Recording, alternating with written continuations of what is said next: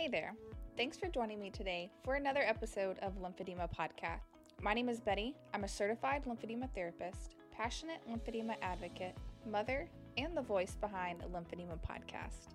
What began as a small passion project in 2019 to provide answers and explanations to people with the lymphatic disease lymphedema has now reached more than 75 countries.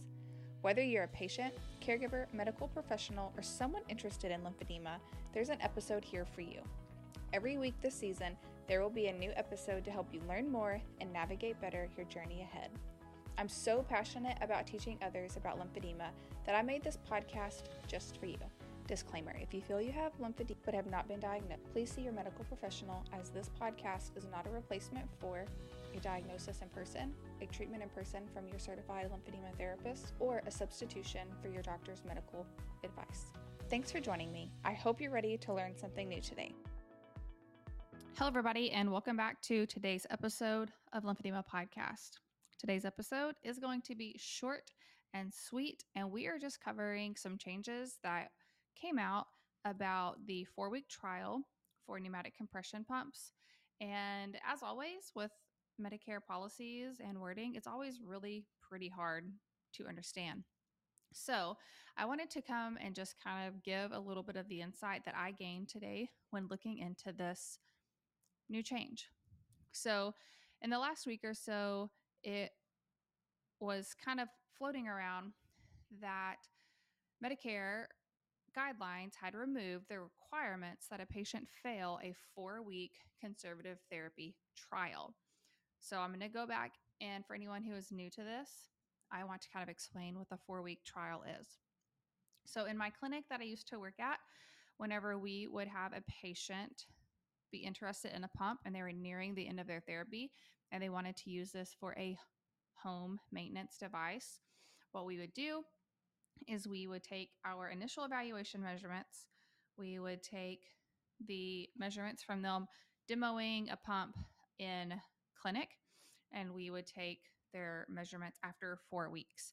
And so all of that would go with initial evaluation, progress notes, any other documentation that supported the use of that pneumatic compression pump for the house. And we would send that off. The billing department would do their thing. We would get a denial letter or we would get an approval letter. And a lot of times what that came down to was the 4-week trial. And essentially Medicare was wanting to see, hey, this patient is in therapy for this long-term chronic condition. We need to see that this really expensive device is what they need to be able to help them live a healthy life, to help them with these symptoms and the side effects of this swelling condition. But if after 4 weeks they're better and they're seeing their therapist and they're doing their thing, they'll likely be denied without some very heavy verbiage and some strategic documentation. So what had come out is a change that sounded as if maybe that is what they removed, but what they really removed was more about some wording in the measurements required. So they still maintain that there is a 4-week trial of conservative therapy that is required. What they did take out was that there is a requirement for detailed measurements with a reference to specific anatomical landmarks after 4 weeks. And in addition to that little bit that they took out, they also took out the sentence that no significant improvement was required for coverage. I hope you're enjoying listening to this episode so far. I want to jump in and tell you guys that you should be definitely checking out the sponsors who support Lymphedema Podcast. This year, our sponsors are Eros Medical, Play, which is Pediatric Lymphedema Alliance, Medi, and Juzo. Go check out their websites, go check out their Instagrams and their social medias, and find them so that they can help you power through your lymphedema journey. So in some conversations today and doing some research to kind of understand what this really means, I was able to learn that measurements are going to happen. So lymphedema therapist, we are taking our measurements. but maybe that means we're not having to take measurements at every single increment, at every specific anatomical landmark. But maybe if we have those primary 3 points, like maybe the 3 points that are used for an off-the-shelf Velcro garment. Okay, let's say something it's like that. Or an off-the-shelf garment of any sort, where it's basically, if it's upper extremity, it's wrist, elbow, and the top of the arm. Or if it's your leg, it's the widest part of your calf, the widest part of your thigh, and your ankle. So maybe it's something like those points. But the significant thing to me personally as a therapist is that they removed the reference of no significant improvement for coverage. So I'm actually pretty happy about this, and you can't see me, but I'm smiling because CDT, when done correctly, it's effective.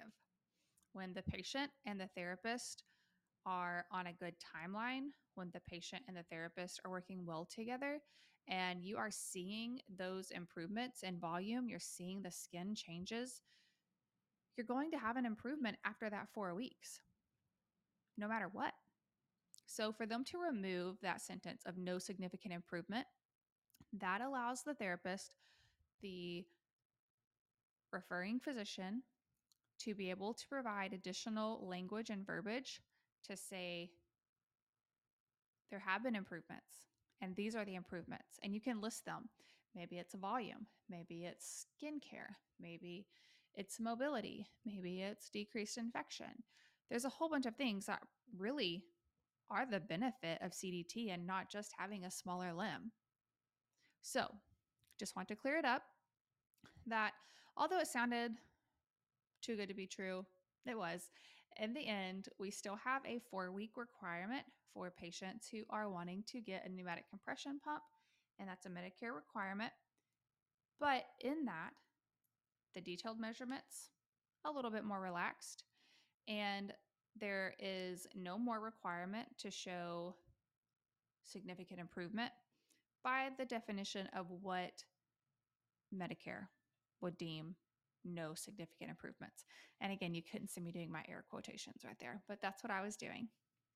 So I hope that this has been helpful as there is more information coming out and as more individuals and companies are digging into this. And honestly, as patients start getting more feedback from Medicare themselves and their DMEs, then we will have more consistent and better information. So I hope that you enjoyed that little summary.